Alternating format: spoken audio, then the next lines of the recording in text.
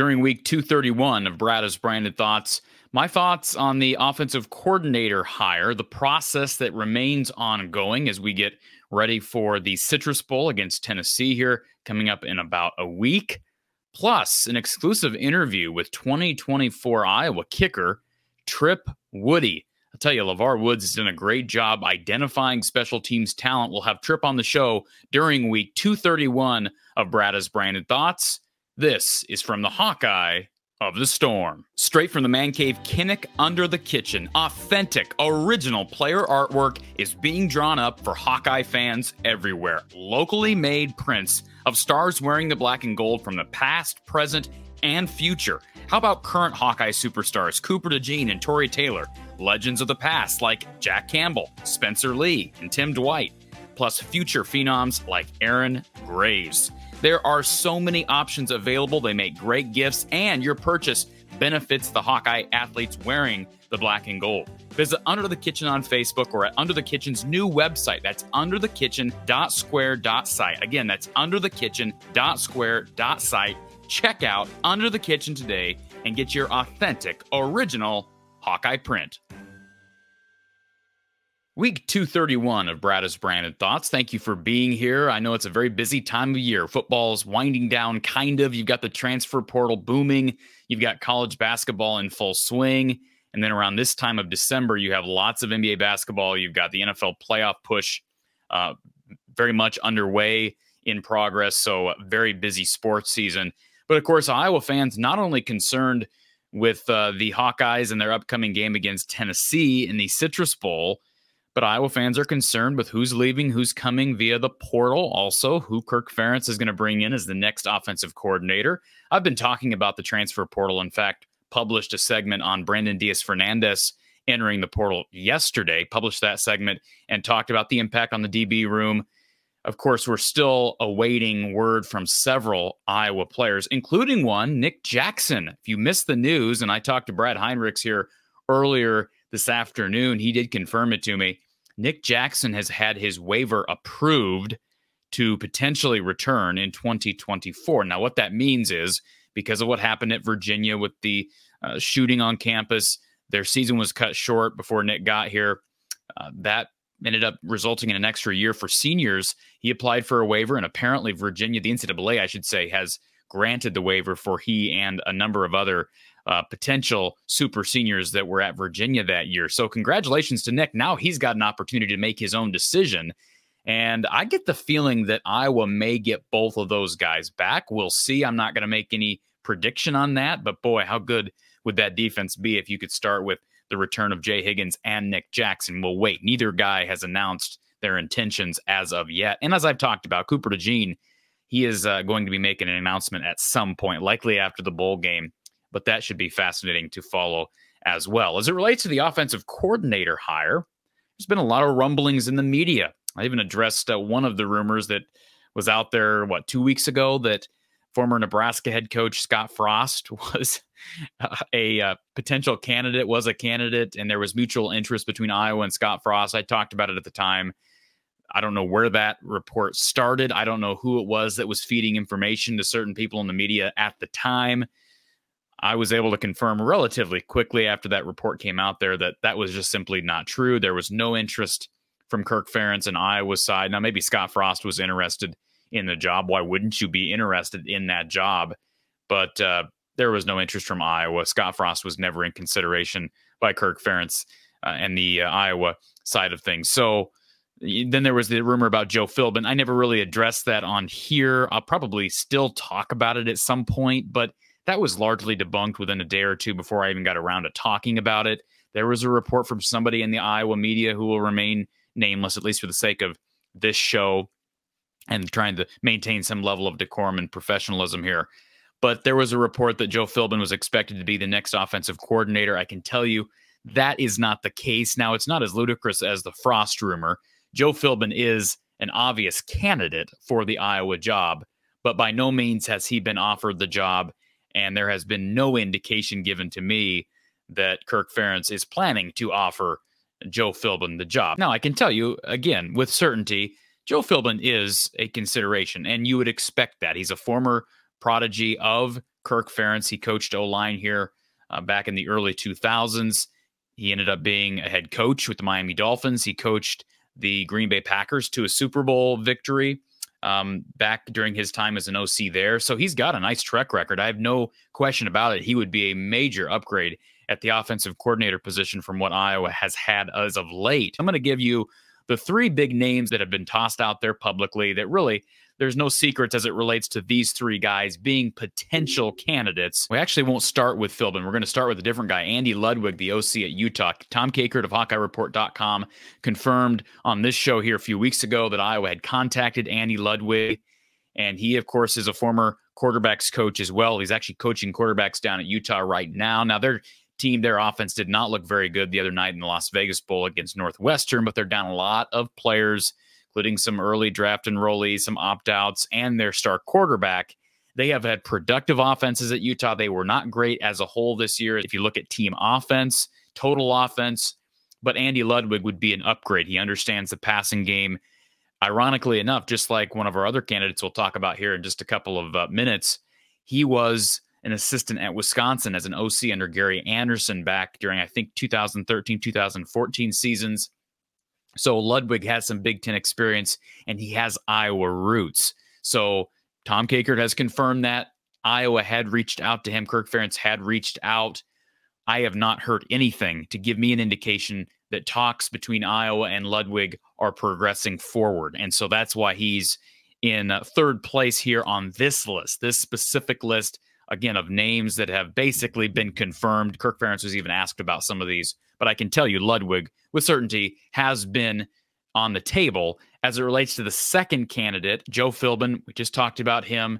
He is a guy who is an offensive line guy, not a quarterback's coach, not necessarily known to be a play caller. Now, it has been publicized that Joe Philbin filled in as an interim play caller later on during his career, but he was not the play caller at Green Bay. Mike McCarthy was when they went to the Super Bowl and won the Super Bowl. He then went on to Miami, coached the Dolphins. He was head coach down in Miami. They didn't do very well under his leadership. However, he was a head coach in the NFL, and that's notable. But he had a play caller, he had an offensive coordinator down at Miami during his stint there. But he's got a good track record of coaching different offenses. I have no question about it. He likely understands the passing game, but he is an O-line guy by trade. So if you bring him in, what position is he coaching? All right, he's not just going to be coming in as the OC. They need a quarterbacks coach. They need an O-line coach. You can only have so many assistants. And that's why when Brian Ferentz was not quarterbacks coach, you had Ken O'Keefe coaching quarterbacks. Brian was, coaching tight ends. Who do you let go at this point? There's got to be an opening. Now, maybe somebody leaves. Is it possible that Jay Neiman retires? We've talked about that in the past. That has been a rumor swirling for the last season or two. We've talked about the performances of George Barnett, Kelton Copeland. I can tell you Kirk Ferentz is a big fan of George Barnett. He's made that clear in press conferences and media availability. So if Joe Philbin was hired, is he coaching the O-line? Probably not exclusively, because I don't see Kirk getting rid of George Barnett, but perhaps there's some juggling that you can do. Now, the other thing is if you bring in a guy like Joe Philbin, who understands the run game, understands offensive line play, could you bring in a guy like Randy Hedberg, somebody, even John Budmeyer? I know people don't love that name because we haven't seen a drastic improvement at the quarterback position since he became part of the staff. But if he could be elevated to a full-time role, officially the quarterback's coach, assuming someone else leaves and opens up an extra position on the staff, then perhaps you could have passing game coordinator John Budmeyer, Joe Philbin as the run game coordinator, ultimate play caller, offensive coordinator, decision maker, but he would also be working with the offensive line and George Barnett. So that's possible. I don't think that's necessarily the ideal, and I also don't think that's likely. I doubt Joe Philbin gets the job. But he would certainly be a candidate, deserves to be a candidate, given his track record, his roots back to Iowa, and his relationship with Kirk Ferentz. He has been an analyst here this past season with the Ohio State Buckeyes. And that brings us to our third candidate, and that is Paul Chryst. He's been a name we've talked about for months, and deservedly so. He's a quarterbacks guy, really successful offensive coordinator. Go back and look at some of those early 2000s Oregon State offenses under the leadership of Paul Chryst. Those guys could throw the football. Now, they also ran the football effectively. We understand that at Pitt and especially at Wisconsin, Paul Chryst was all about ground and pound. He starts up front. you run the football effectively. Now, they ran a lot more gap run plays than Iowa does now, although we saw a little bit more gap this past year, more counter action in the run game. You're going to probably see more variety, I would guess, in the run game if Chris were to come to Iowa, but I do think he would be a massive help for the quarterback position. I think they need to hire somebody who understands quarterbacks, who can coach quarterbacks. I don't love the idea of bringing in a quarterbacks coach. Certainly what was happening with Brian Ferentz as the quarterbacks coach and then John Budmeyer basically being the unwritten, the unofficial quarterbacks coach, that was not working. They need somebody who understands play calling, understands quarterback play, and can coach the offense. Paul Chryst, from that point of view, I think would be a slam dunk hire. Now, offenses in football has changed a lot since Chryst's heyday at Oregon State. He then went on to be an OC at Wisconsin. Really successful offenses, including, 2011 with Russell Wilson. He then went to Pitt, was the head coach at Pitt. They were okay. I think they went like 500 when he was there, and then came back. Now, Pitt's not the easiest job to win at. I get that. Came back to Wisconsin, was pretty good, but the fans kind of got restless. They ended up having an opportunity to explore other options with Luke Fickell, Jim Leonard, etc. They end up settling on Fickell, and Chryst has been an analyst down at Texas. And by the way, they're competing in the college football playoff here in about a week. So Paul Chryst has an exceptional resume. Kirk Ferentz is friends with Paul Chryst, has a lot of respect for Paul Chryst. It is a safe hire. No, it's not the young gun that a lot of people want. But, I mean, frankly, a guy who understands the offense like Paul Chryst, I think would be a breath of fresh air compared to what we have seen, what we've experienced over recent time. So is it fair to label Paul Chryst as the favorite at this point? That's possible. Now, I have talked about on the show, there have been other people. I can tell you with certainty, there have been other people that have reached out to Kirk Ferentz. I know Kirk Ferentz said recently during a press conference that he had called a couple of people, or 2 or 3 people, whatever he said, but that's not really accounting for people that have reached out to him. Iowa is a more attractive job than people are giving it credit for. So I can tell you there have been people that have reached out to Iowa, and there have been guys that you wouldn't think would reach out to Iowa that have reached out to Iowa, and guys whose names have not been made public to this point. Very attractive candidates for this job other than the 3 we just ran through. Just keep that in mind. And their names are not Scott Frost, Drew Tate, Chuck Long. Okay? Very attractive names. And would they be kind of a diversion from what we're used to seeing with the Iowa offense and philosophy? Yeah, sure. Especially after hearing Kirk Ferentz kind of double down on that philosophy when asked about kind of how much leeway, how much rope an OC would get. Kirk Ferentz here, a week ago, kind of doubled down on his philosophy of complementary football, and an OC needs to be evaluated based on wins. You all know I don't agree with that. Kirk Ferentz is a head coach. I get it, but that's just my criticism and my 2 cents. So would it be a surprise if he went with a young gun, someone who has reached out to him and who is a very attractive name and a well-known name? Yeah, it'd be a bit of a surprise, but don't dismiss it as a possibility. Don't just assume that it's going to be one of the 3 guys we talked about or somebody safe. Who knows? We'll see. And here's the other thing. Once you hit January, bowl season kind of starts to wrap itself up. You're going to have other candidates potentially available. And as we've talked about, we had, I think it was during our segment with Brad Heinrichs on a recent live show, he talked about, hey, an OC comes in, perhaps he wants to bring part of his staff or a quarterback or a skill position player. That's always possible as well. We could see a lot of juggling here over the next couple of weeks. Don't just assume that Kirk is going to go with the safe hire. The good news is he's got 1, even 2 really safe hires, I think, that one is probably better than the other. But even if he goes safe, they should be major upgrades for this offense, and that is something to celebrate.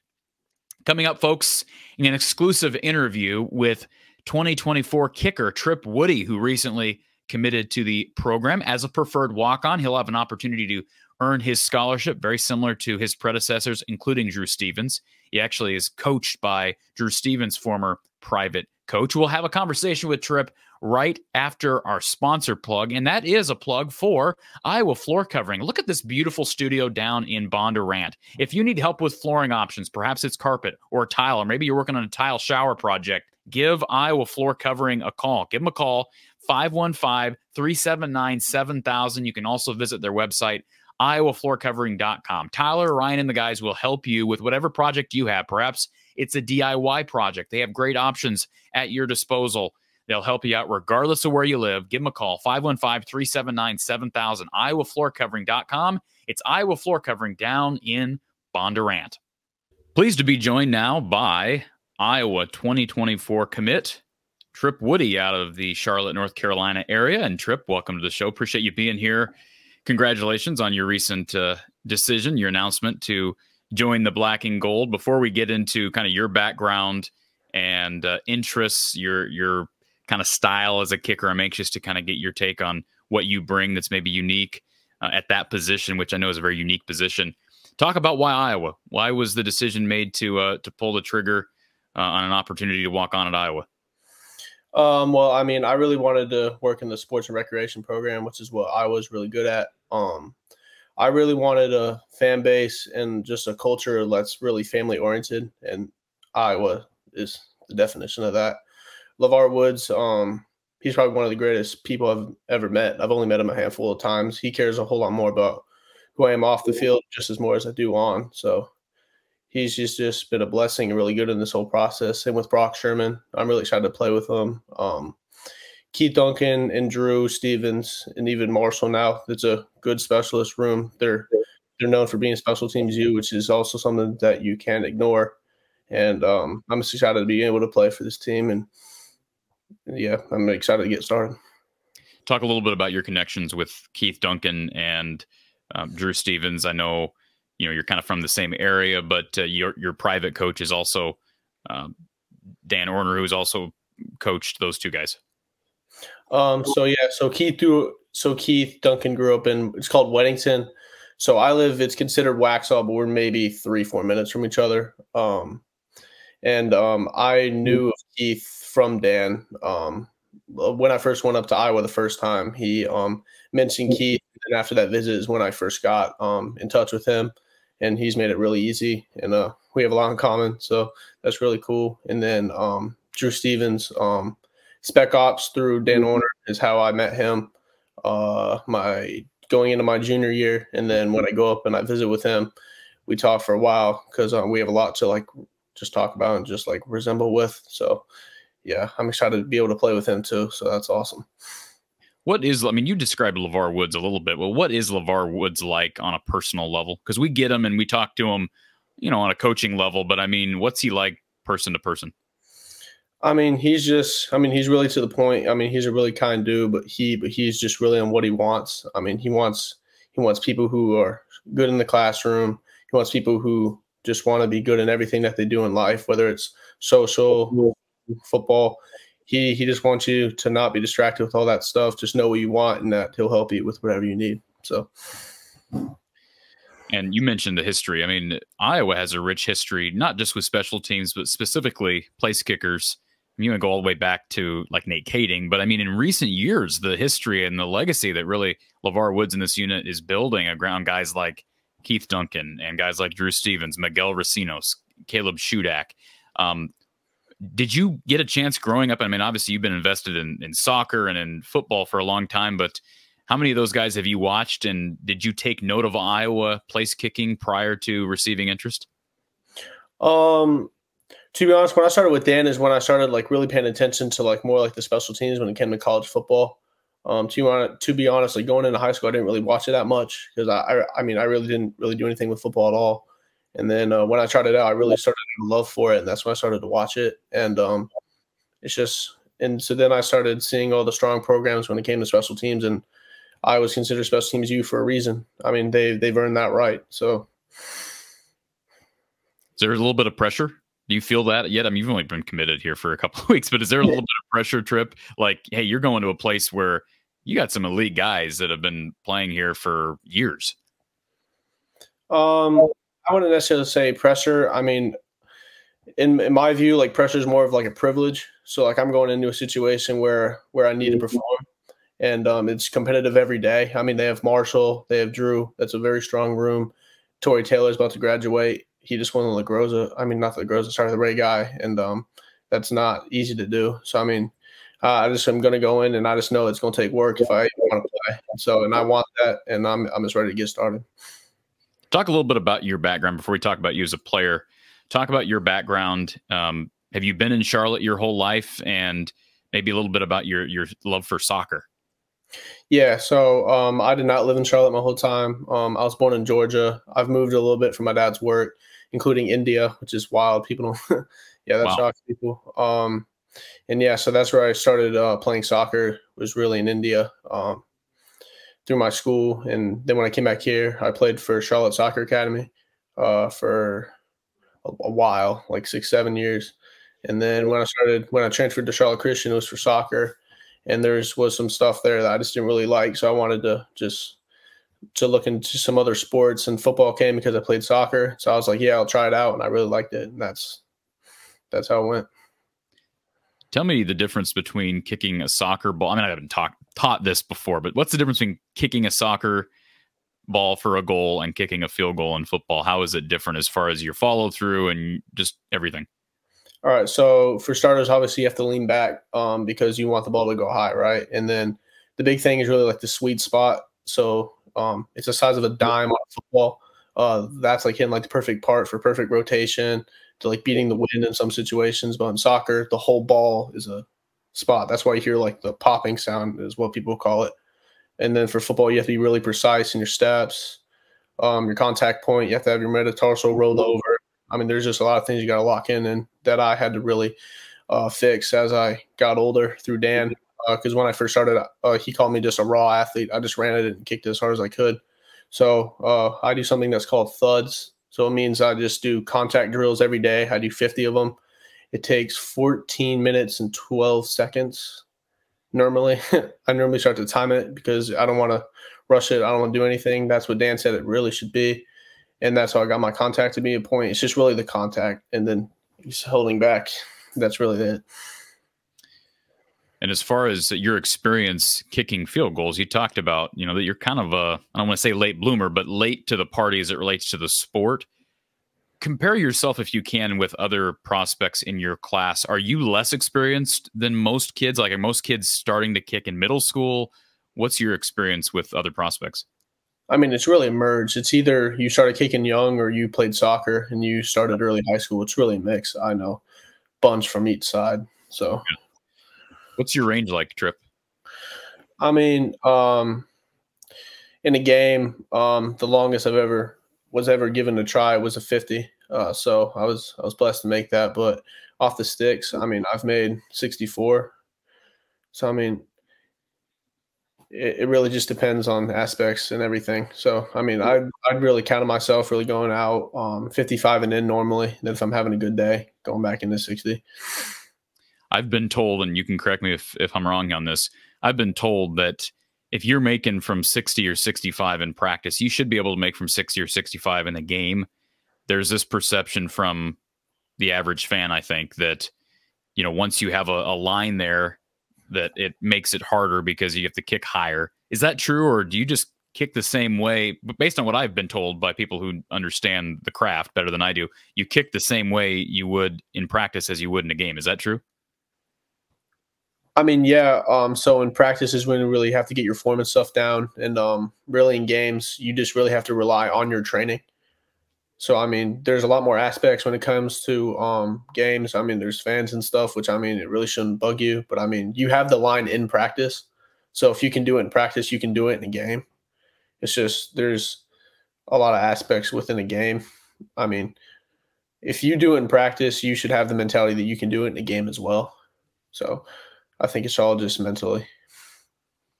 And I know you, having grown up or at least been in the area for some time, kicking field goals in the area for some time, you're used to warmer weather. Although you did tell me before we started this interview, it's like 28 degrees yesterday. It's cool as it is in Iowa. What's the temperature like today? It's not that bad. It's just the wind that gets it. I think it's mid 40s maybe. So how much have you kicked in cold weather? Well, here when it gets to playoff time, especially when we go up to like the mountains, like Raven Gap, Christ School, it gets cold because they're in like the Georgia, the Appalachian Mountains. It gets cold. So I mean, I've kicked in it before. I mean, obviously I got to get used to it, but it's not really a problem.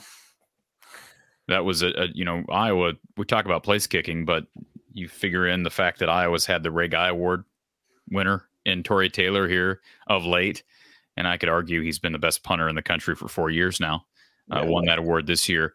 But, I'm thinking back to the Nebraska game here a couple of weeks ago, and Drew has a rough day. Marshall comes in, finishes the job. Torrey didn't have the best of days. It is different kicking in colder weather. Can you talk about kicking in elements, and how important is it for you to stay mentally focused? The ball's harder. There's wind swirling. It's hard to predict. How do you deal with all that? I mean, for starters, you just have to stay warm, right? It's the moments like when you stand still. You just have to stay warm, and then when you go, you just have to swing the same way. Like I said, half of it's mentally. You have to beat that battle. You just have to swing the same way, and if you just have to rely on what you've done in training, and that should work out. Can you talk a little bit about your interests off the football field? I mean, do you still play soccer? Are there other sports you're involved with? No, I do not play soccer anymore. No, it's just been football for 2 years. And really, for me lately, it's just been school and football. That's about it. School and football. Yes, sir. So what's that like? I mean, I've never been down that road where you're fully invested in a sport and then you just convert to a different sport and kind of leave the other in the dust. Do you miss soccer? To be honest, not really. I mean, I was kind of burned out. I mean, I was doing it 4 days a week for all but a month and a half in every year, and I did that for years. So, and then there's some things that happened that I just didn't love it anymore. So, not really. And what's your love for the game of football grown to be? Is it something that you can see yourself doing professionally? I mean, well, I hope so. I mean, my first goal is to get in to play at the collegiate level, which I'm thankful for. But it's a much different ballgame than high school, and I understand that it's a lot more work to do. So, I mean, I just want to enjoy college. I want to go. I'm just going to work, and then if I do well there, and then we'll see. But I just want to do well in college. I have to ask you again about India. You having learned how to play soccer and playing soccer over there, what's the climate like over there, and how long were you in India? I was in India for a year and a half. Yeah, soccer is crazy there. Their kids are actually really, really good. It's just their lifestyle. They're not used to playing sports unless it's like cricket. They're most on family businesses and stuff. So, I mean, a lot of those kids just play for fun. And I mean, it really humbled me as a kid, seeing the environment of what some of these people have to live through. And that's something that stuck with me even to now. I mean, there's a lot of poverty there. It's a rough sight when you first get there, but I mean, people there are amazing. Some of the friends I've met from that school, I still am friends with to this day from all over the world. So, I mean, that was a great trip and even just a great place to live. So that was awesome. What do you know about Kirk Ferentz? I know LeVar, you've got a relationship with LeVar, but Kirk is considered to be the dean of college football. He's the longest tenured coach in FBS football. What's it going to be like playing for him? I mean, yeah, when I went up in April, we talked with him. The cool thing about him is he didn't really talk about football. He talked about life and everything, which I think is really cool. He just seems like a really family-oriented guy. It just seems like a constant theme, not even through the football team, but through just through the whole university. And that's just awesome to me.